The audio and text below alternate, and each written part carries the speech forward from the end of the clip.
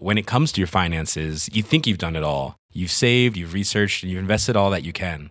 Now it's time to take those investments to the next level by using the brand behind every great investor, Yahoo Finance. As America's #1 finance destination, Yahoo Finance has everything you need, whether you're a seasoned trader or just dipping your toes into the market. Join the millions of investors who trust Yahoo Finance to guide them on their financial journey. For comprehensive financial news and analysis, visit yahoofinance.com, the #1 financial destination, yahoofinance.com. Hey, I'm Ryan Reynolds. Recently, I asked Mint Mobile's legal team if big wireless companies are allowed to raise prices due to inflation. They said yes. And then when I asked if raising prices technically violates those onerous 2-year contracts, they said, "What the f*** are you talking about, you insane Hollywood ass?" So to recap, we're cutting the price of Mint Unlimited from $30 a month to just $15 a month. Give it a try at mintmobile.com/switch. $45 up front for 3 months plus taxes and fees. Promo rate for new customers for limited time. Unlimited more than 40 gigabytes per month. Slows full terms at mintmobile.com. Hi everybody, welcome to Dan Snow's History Hit. As we get ready for Christmas this year, our minds inevitably turn to Charles Dickens, the author that we associate with Christmas, its cheer, its hospitality, its warmth, and its hot fruit punch. You'll have seen me in previous years nursing a gigantic hangover from the History Hit Christmas party, which was the night before, cooking with the wonderful Pen Vogler, cooking Dickensian recipes. He was a hugely enthusiastic host, and he was very particular about what he served his guests. And so you can go and check that out on History Hit TV to laugh at the pain I'm in, but also revel in the Christmassy fare that Dickens would have produced. But this is a podcast less about Christmas and more just about the man himself and his writing. I was really lucky to spend time with John Mullen. He's a professor of modern English literature at University College London. He just seems to know everything about 18th and 19th century literature, and there's a lot of it, so goodness knows what's inside that big brain of his. He was one of the judges for the Man Booker Prize. He helped to launch the wonderful Hilary Mantel on her road to stardom. And it was just a great opportunity to sit down and talk about one of the greatest writers who's ever lived. Just a huge privilege. If you do want to go and check out the Dickensian Christmas film on History Hit TV, it's the new History Channel we've got. Hundreds of hours of documentary, hundreds of podcasts, me and all sorts of other people on there. Please go to historyhit.tv. If you use the code POD1, POD1, you get a month for free. And your second month for just £1, euro or dollar. And remember, everybody, if you go to the shop.historyhit.com, you can gift that subscription to other people. You can buy amusing knitted Knights hats or crocheted Knights hats. I'm remaining above the fray on that one. And you can buy one of our best-selling history hoodies as well. Nelson, Richard III, it's all there. In the meantime, everyone, enjoy John Mullen.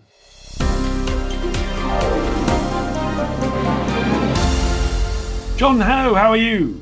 I'm fine. I'm fine. I've had my crunchy nut cornflakes. I'm okay. Thank you for coming on the podcast. Crunchy nut cornflakes? Yeah, that gives me an artificial high for about 20 minutes. You're darned right. I did that thing where I didn't let my kids know that they existed, and the other day I fed them to the 9-year-old, and she looked at me just going, "What? You know, where has this been all my life?" And I'm like, "I know, dude. That's irreversible, I'm afraid." I know. And I have this list of things that I give her, or that she comes to me going, "Oreos," and I'm like, "They're on the list." I know, you know, and little does she know what's coming up on that list. My God, the treats that are in store. Anyway, thank you very much. Is Dickens the greatest novelist in the English language? I think he's the greatest sentence writer in the English language. I don't think that's quite the same as the greatest novelist. He's one of the handful of greatest novelists. The thing about Dickens is that his virtues are also his vices. So he's not like Jane Austen, a kind of faultless novelist. He's a novelist who's full of excesses and sometimes things which irk even the most devoted Dickensian like myself. But he's also endlessly sort of ebullient and inventive. So, you know, you never know what the next sentence is going to be like. And in that sense of kind of reading for excitement, he's the most exciting English novelist, I think.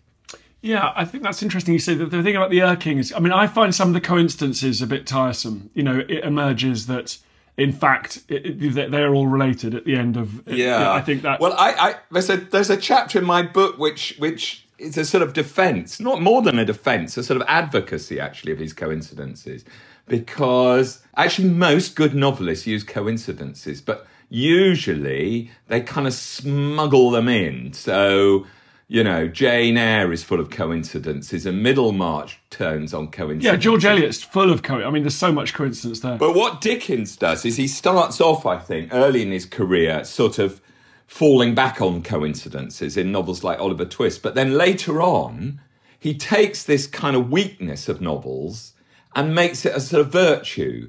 So there's a bit, I don't know, for instance, there's a bit near the end of David Copperfield where David gets to visit as an adult a model prison.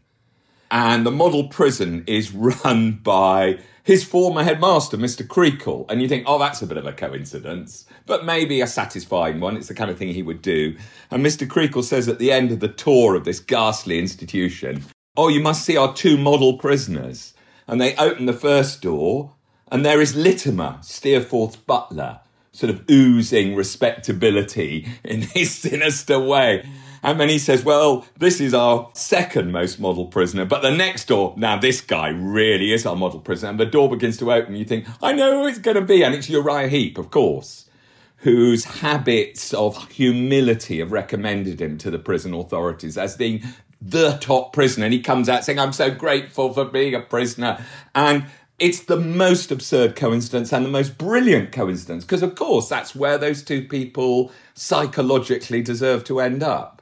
Yes, I give you that. That's for sure. But you know, you've got Mr. Brownlow that turns out to be Oliver Twist's grandfather in Oliver, and then obviously the gigantic coincidence in Tale of Two Cities as well. But you're right. You forgive him more than you do, say, George Eliot, because what he doesn't do as much is, I always think with George Eliot, there's almost no problem in George Eliot that couldn't be solved with a mobile phone and some contraception. You know, there's less, oh, if only we'd been at the bridge an hour earlier, we'd have avoided this whole great tragedy that subsequently unfolded. Well, I'm not sure that's fair to George Eliot, really. I think George Eliot, the tragedies always happen because people don't understand each other. That's why they happen. Okay, bluntly. Well, but I mean, the point is they're very different kinds of writers, aren't they? And that Dickens, I think that you talked about Mr. Brownlow and Oliver Twist. I think at that stage, you know, it's his second novel. He is still, I mean, it's like a fable, isn't it? It's like a fairy tale, and he's using coincidences because he has to get it to work. But I think coincidence is one of those things that Dickens takes, which is usually a sort of an error or a failure of taste of a kind of more polite writer, and makes it a virtue. And I think that's one of the great things about him, that he takes from cliches to repetition to coincidences. He takes all these things which writers aren't supposed to do and does them. I agree. But can I ask the kind of for the historians listening to this podcast, we're all fascinated by Dickens as a 19th century observer and chronicler, as well as a writer of fiction. And I picked up Hard Times the other day, partly because it's the shortest Dickens novel, but also it just is one that is just unbelievably powerful, talking about this new economy and the way it just absorbs and obliterates the lives of the characters in this mill town. Coketown, I think it was called. Yes. Where are we on Dickens's politics, on the importance of time and place for Dickens as a writer? Well, I think that the time and placeness for historians gets sort of less specific as through his career in a way. So in Oliver Twist, he's writing about reforms to the poor law or of a specific kind which have just gone through Parliament. In Nicholas Nickleby, he's writing about these terrible Yorkshire schools which actually existed at the time. And I always think, you know, his last completed novel, Our Mutual Friend, begins with a sentence which sort of, I think, represents where he got to, where he says, in these times of ours, though concerning the exact year, there's no need to be precise. ... And so he becomes a writer of these times of ours, but not of a specific year or specific kind of political arguments that are going on. And even in Hard Times, it seems to me as a kind of brilliant, bleak satire on what always got his goat most, which was the sort of brilliant rational schemes of managers and politicians and reformers. And actually often, I don't think Dickens, He was more radical when he was younger, but by his middle age, he wasn't really politically radical because he often thought that the worst things happened when people had brilliant ideas for reforms to make things better. And they sat around in committees and they'd all read Jeremy Bentham or Mugg's Guide to Jeremy Bentham, and they had a great idea of how to solve things. And that, actually, Dickens often thought was the most dangerous thing of all. Yeah, and you see that with sort of painfully undoing and unlearning so many of the lessons of the 19th century, or so many decisions made, whether it's filling up our atmosphere with carbon or draining the fens or whatever it might be. And I think that Dickens feels quite modern in that way. And also his Tale of Two Cities feels fairly patriotic in a sort of small c conservative Anglophile way, doesn't it? Yeah, it is. It is. I mean, But big also... question there, buddy. Big question. Sorry. No. I mean, it is, but also, it is in some ways a bleakly conservative novel because it's an account of what happens when a combination of the cruelty of traditional hierarchy and the kind of Leninist schemes of a few radicals combine. I don't think Dickens thought of it as a sort of that was a French ailment alone. I mean, I think he thought it was a human ailment. Yeah, I find those scenes in Soho curiously comforting, though. When he builds this, you get a sense. There's a whiff of this sceptred isle and sort of exceptionism of the happy way that Jolly England has gone in those little chapters. It feels so safe and comfortable. Yeah, I mean, it is an historical novel, isn't it? And yeah, I think he thinks that in a sort of Dr. Johnson-like way that British sort of truculence and irreverence are kind of national virtues which might preserve us from the horrors of revolution. Yeah, well, and again, he presses the 20th century. You read about whether it's the Russian Revolution, the Iranian Revolution, you're just left with a profound sense that you wish that everyone could have lost. Yes. And that, of course, he gives us. He brilliantly articulates that with the evil aristocracy in France. Of course, he gets it. He gets a lot of it from Thomas Carlyle, whom he loves and admires. And I think that Dickens thought that A Tale of Two Cities was to some extent a novelisation of what Carlyle had taught everybody. And one of the kind of weird, interesting things is, of course, Carlyle's French Revolution, which I don't think is read much anymore because it's so vast, but it's difficult to sort of overemphasise how admired it was in his own day. And one of the weird things about it is, like a Hilary Mantel novel, it's written in the present tense. And extraordinary. No historical narrative had been like this before. As if you're living it out day to day. And Dickens nicked that too. So one of the things that he introduced to his novels, most famously in Bleak House, I guess, was sort of interleaving narrative in the past tense, where you're standing above it all and you understand what has happened because you're looking back, and narrative chapters in the present tense, where it's all just unfolding without a pattern, accidentally, randomly. And he got that from Carlyle. That's fascinating. Again, talking about the place that he occupied within history, you mentioned he became less radical as he got older. Are we to believe David Copperfield is the most biographical novel? Is that just a cliche? No, I think that's absolutely true, because Dickens admitted it was.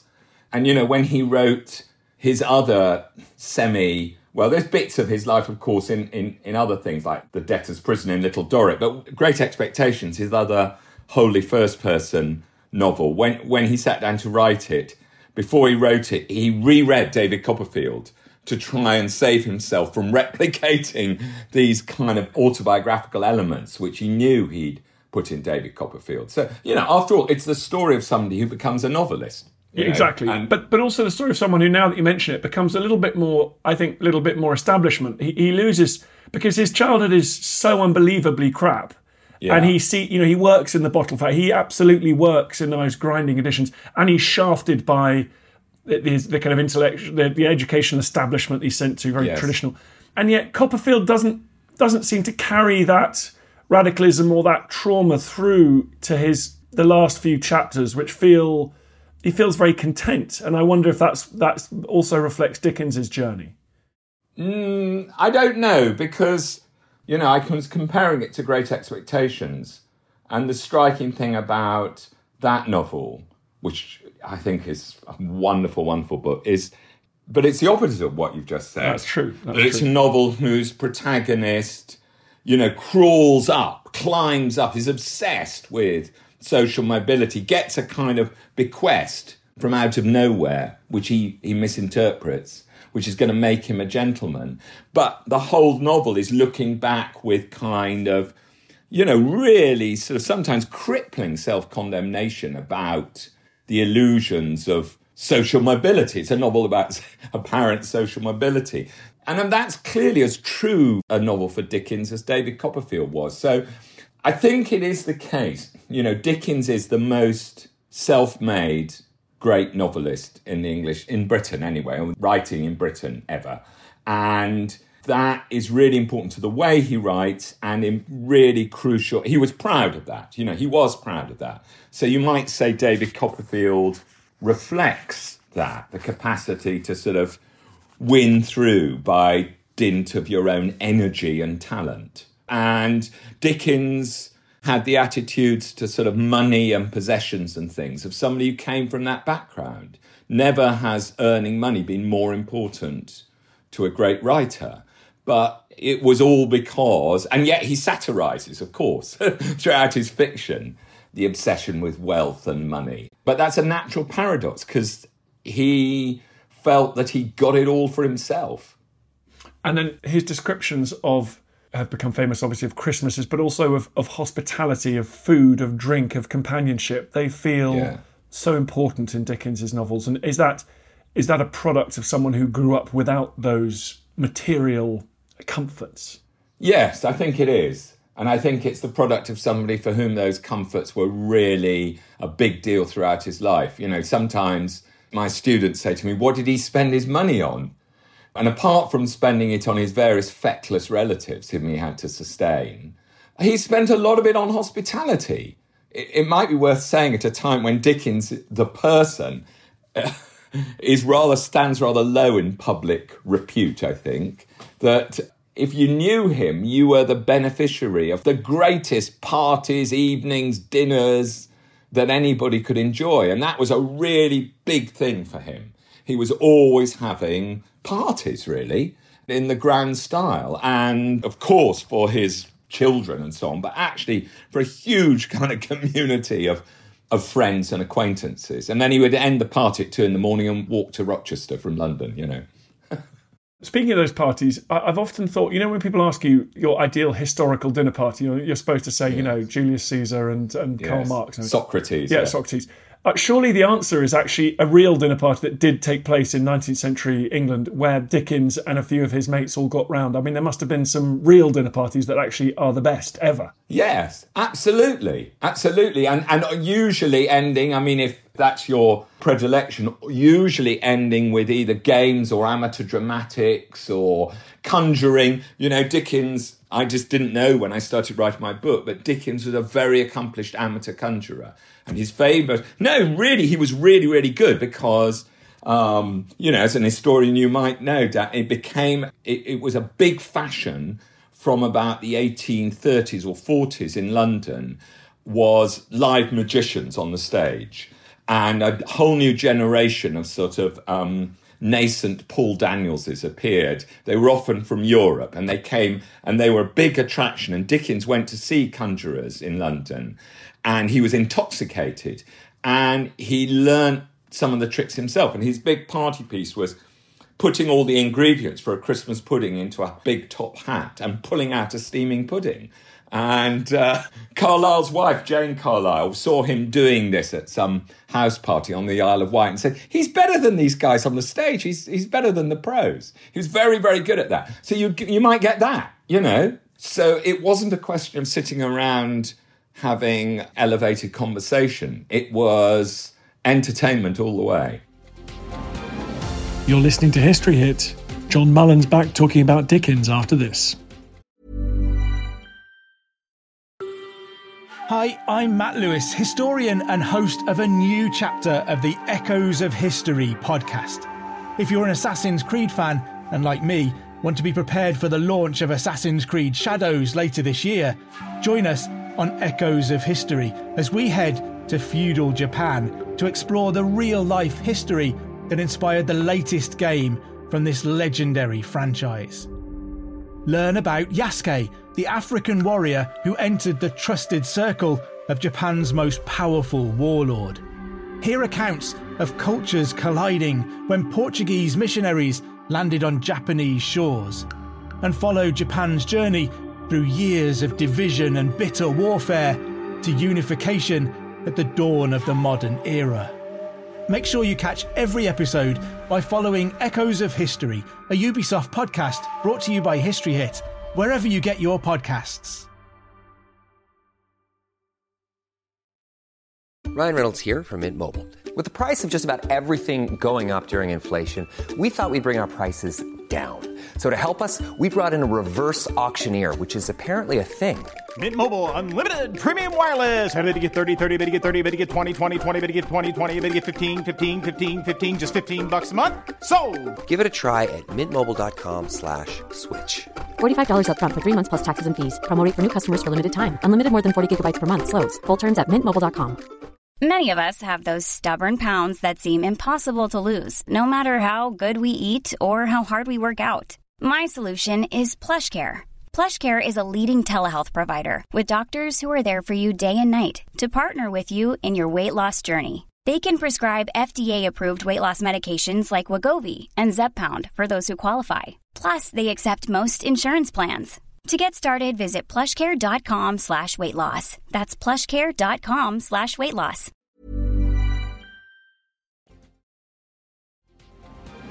Speaking of entertainment, how should we think about Dickens's? But I mean, we're famously told they were serialised, they were sort of cliffhangers. This was soap opera for the Victorian. I mean, who was reading, buying? I mean, how educated were these people? Were they the elite? Were they genuinely everybody, or were they this new artisanal class with a few pennies to spend? Like, who's this? Who's his audience? I think you got it right. A new artisanal class with pennies to spare is probably quite a good way of getting it. I mean, he did, as you say, pioneered these forms of serialization, weekly or monthly, and that meant that things sold much more cheaply over a much longer period. And he, slightly to the disdain of some of his contemporaries, he sold as nobody had ever sold before. And that was really important to him. But it's still the case that the majority of his readers were what we might now call middle class, albeit quite a lot of them would be lower middle class. You know, they were clerks rather than lawyers who were buying these things. And of course, reading them aloud because they were written to be read aloud. So lots of people became familiar with his stories. I think particularly when they were in the weekly versions, you know, Great Expectations published weekly, a penny, a copy of All the Year Round. Quite a lot of people could afford that and maybe read it aloud in the pub or something. You know, and actually Great Expectations features a scene where a character is reading aloud from the paper in the pub. And so it did reach down a long way. You know, these things rather like nowadays people think they often know Dickens stories without having read them. They were also put on stage, adapted in cheap forms. So the knowledge of something like Oliver Twist percolated a long way down. But yeah, I mean, most of the readers were still people who had at least some money to spare to buy entertainment. And so that's really interesting. They're meant to be read aloud. Have you then presumably listened to them all aloud? What do you get that's different when you read them to when you listen to them? There are things which you sort of, if you're a good reader, notice without reading aloud, but which are really much clearer when you do. So, little things. Okay, one of the things Dickens became a great, I think, artist of was people's voices, characters' voices, what linguists call idiolects. So everybody has their own voice. And we know that when he wrote, he sort of practiced these, you know. He practiced the looks in front of the mirror, but he also practiced the voices.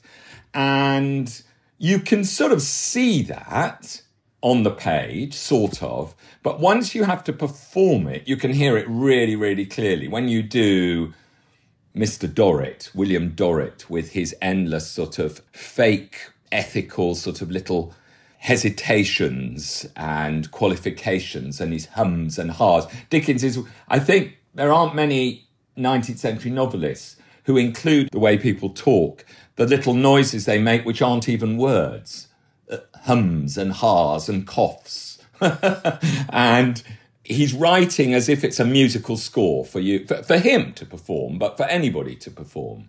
So, I mean, that's one example. I think there are quite a lot of other ones. He writes rhythms of sort of repetition, which when you look at them seem to be kind of rather kind of crude, but then when you perform them make perfect sense. Yeah, and obviously you mentioned Uriah Heep or Mr. Micawber. There's so many wonderful examples. Yes. What is your favourite Dickens novel? Well, I guess it's not a very original answer. My favourite one's Great Expectations. Yeah. Just why? Because that is the one, that is the perfect one. It's a novel also where it seems to me to perfectly combine the two things that Dickens was really good at combining, which was, I don't know, scariness and laughter in a way. So one of his talents was not just making you laugh. I think he's the funniest great novelist that I know of, but making you laugh when you shouldn't laugh, you know, making you laugh when somebody's dying. And Great Expectations is brilliant at combining the terrors of childhood with the absurdities of childhood, you know, and that's just incredible. But with also some, I mean, 3 or 4 of the greatest characters in English literature. Absolutely. I mean, you know, Havisham, obviously. Estella, I was obsessed with Estella when I was a kid. She was She was so scared. I felt very like Pip, you know, she was both extraordinarily glamorous and unattainable, but also just like a bully and horrible and scary, and just perfectly sums up the experience of unconfident young boys, you know, and then obviously Joe, the scene where Joe comes to visit him in London, he rejects Joe, is one of the great scenes of literature. I can't stand it. I know, it's painful, isn't it? It's brilliant. And Joe keeps moving between calling him Sir and calling him Pip. And he keeps trying to place his hat down. He doesn't know where to put it. Yes, it is absolutely painful. But that is, you're right. I mean, that is something that seems incredibly familiar. It doesn't seem a Victorian novel, does it? And it seems a novel about the pains and self-delusions of growing up, and as you say, the absolute sort of self-punishing fantasies about women that he has. You know, I find brilliant the one with him and Biddy. That is so, when it's really, really obvious that Biddy loves him.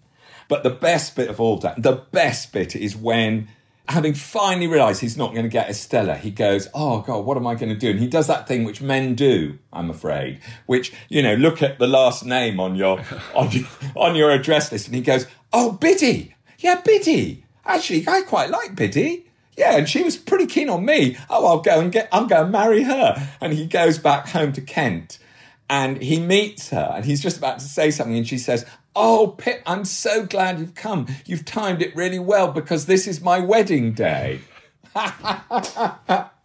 Isn't that wonderful? It's what he deserves. But and also, as you say, the ridiculousness of material wealth, of social status, and the whole irony of it being based on a convict's ill-gotten gains. Yes. Although actually they're not ill-gotten. I mean, what's so fascinating about it is that actually the convict worked his nuts off in Australia. Yes, he did. Unlike these ridiculous families around him, and no doubt all their wealth comes from sort of general renting and rent-seeking and slave-owning, Magwitch makes an honest man of himself and makes lots of money.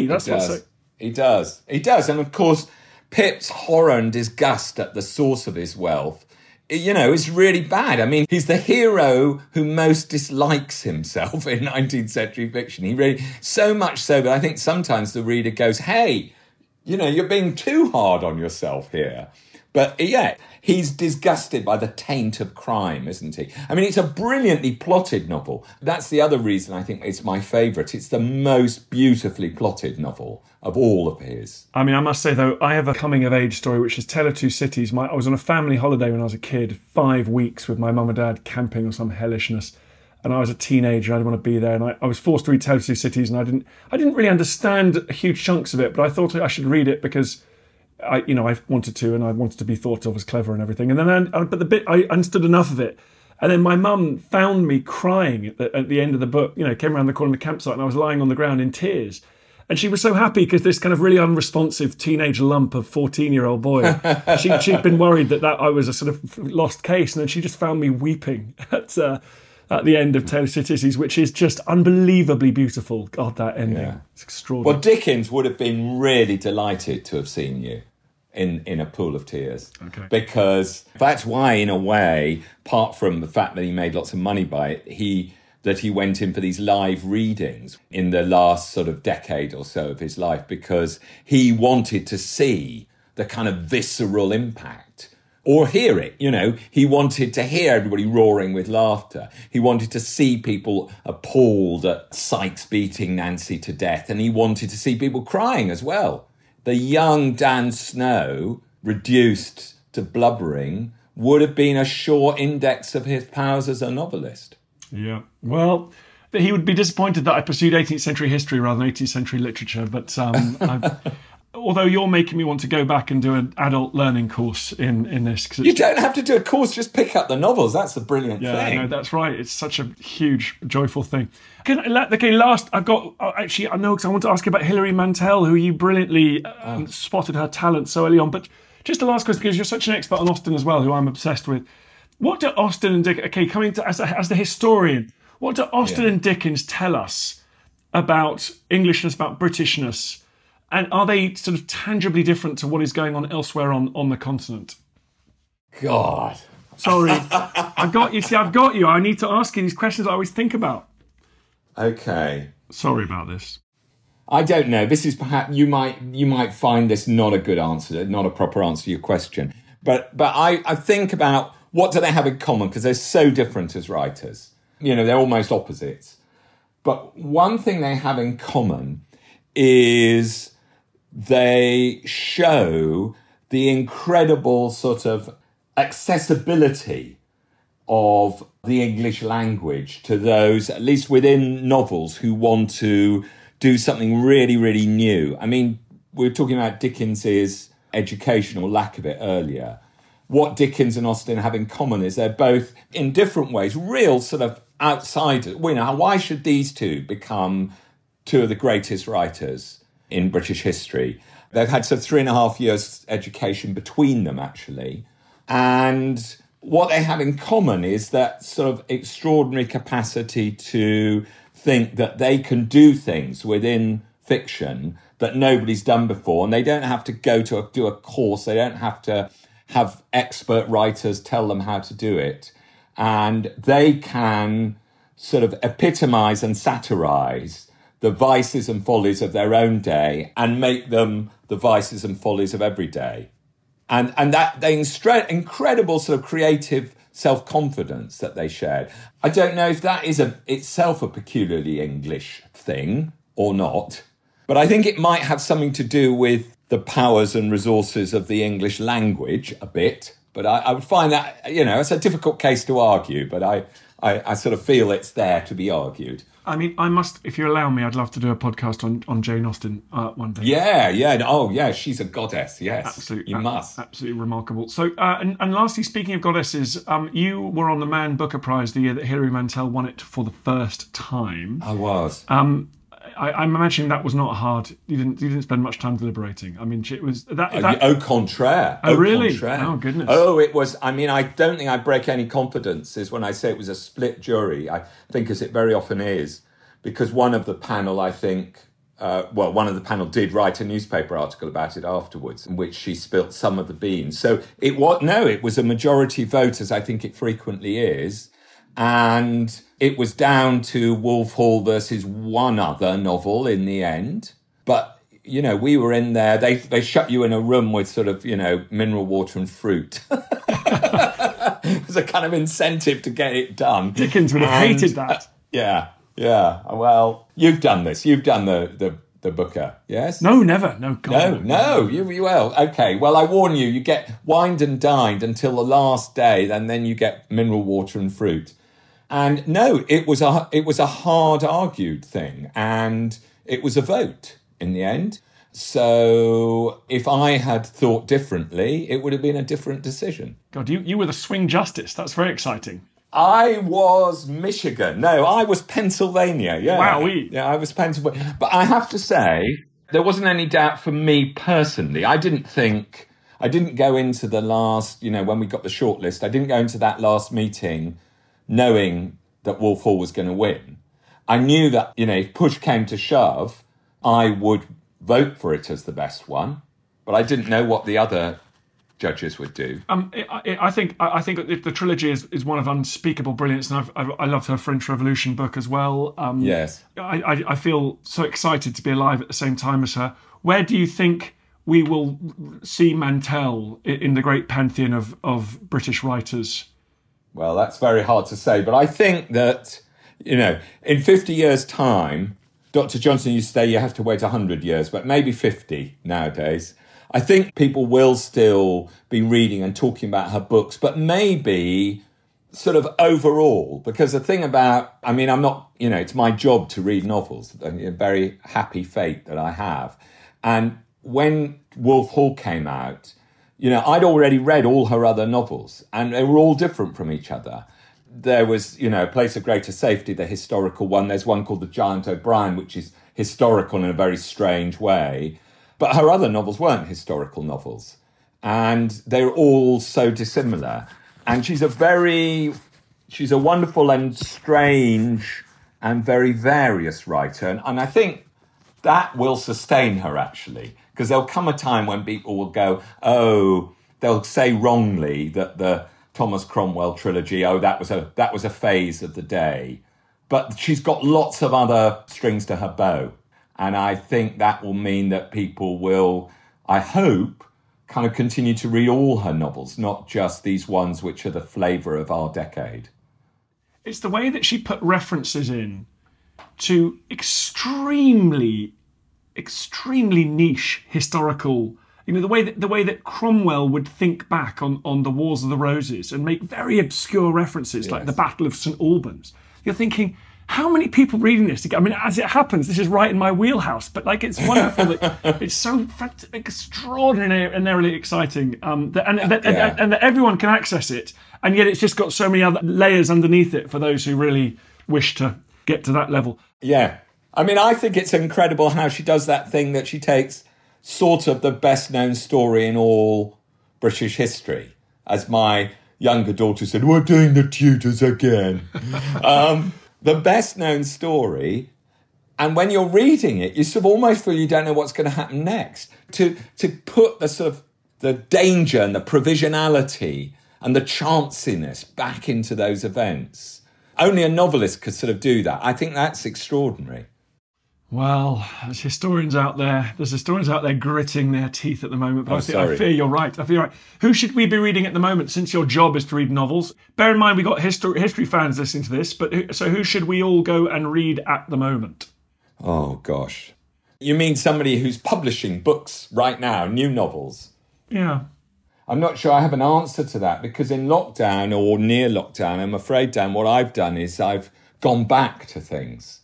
And I absolutely, please, no novels about pandemics. Thank you very much. Although what's so fascinating, I'm sure what you found, is that you start to reread novels or things of the past, and you realise that the pandemics were always lurking there in plain sight. Yeah, I know. It's true. It's true. In fact, Hilary Mantel, they spent the whole time trying to avoid the sweating sickness, and I was reading that right at the beginning of life. It's fascinating. Yeah. I suppose of living novelists, the one whose next novel I will really look forward to reading, which will be out, I imagine, quite soon, is Kazuo Ishiguro.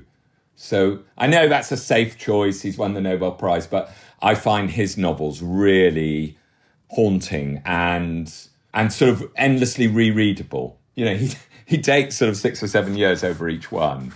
And he's got one on the way, which will publish quite soon, I think, and that's what I'll really relish. They're worth the wait. Thank you very much. Speaking of books that we should read, tell us what your book is called. My book is called The Artful Dickens. A rather good title, thought of by somebody in a meeting at the publishers. Brilliant. Well, The Artful Dickens, go and get it, everybody. John Mullins, thank you so much. Pleasure. I feel the hand of history upon our shoulders. All this tradition of ours, our school history, our songs, this part of the history of our country, all were gone and finished and liquidated. Hope you enjoyed the podcast. Just before you go, bit of a favour to ask. I totally understand if you don't want to become a subscriber or pay me any cash money. Makes sense. But if you could just do me a favour, it's for free. Go to iTunes or wherever you get your podcast. If you give it a 5-star rating and give it an absolutely glowing review, purge yourself, give it a glowing review. I'd really appreciate that. It's a tough world out there, law of the jungle out there, and I need all the fire support I can get. So that will boost it up the charts. It's so tiresome. But if you could do it, I'd be very, very grateful. Thank you. Hey, it's Danny Pellegrino from Everything Iconic. Ready to upgrade your style game without blowing your budget? Check out Quince. They've got all the good stuff, shirts and polos, activewear, and fine leather goods, all at 50 to 80% less than other high-end brands. And the best part? They're all about safe, ethical, and responsible manufacturing. Get that luxury vibe without the luxury price tag. Hit up quince.com/upgrade for free shipping and 365-day returns on your next order. That's quince.com/upgrade. When it comes to your finances, you think you've done it all. You've saved, you've researched, and you've invested all that you can.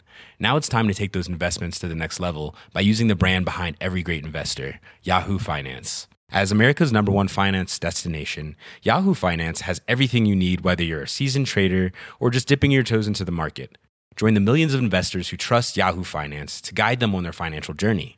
For comprehensive financial news and analysis, visit yahoofinance.com, the #1 financial destination, yahoofinance.com. Thank you for listening to this episode of Dan Snow's History Hit. Please follow this show wherever you get your podcasts. It really helps us, and you'll be doing us a big favour. Don't forget, you can also listen to all of these podcasts ad-free and watch hundreds of TV documentaries when you subscribe at historyhit.com/subscribe. As a special gift, you can also get your first 3 months for just £1 a month when you use code DANSNOW at checkout.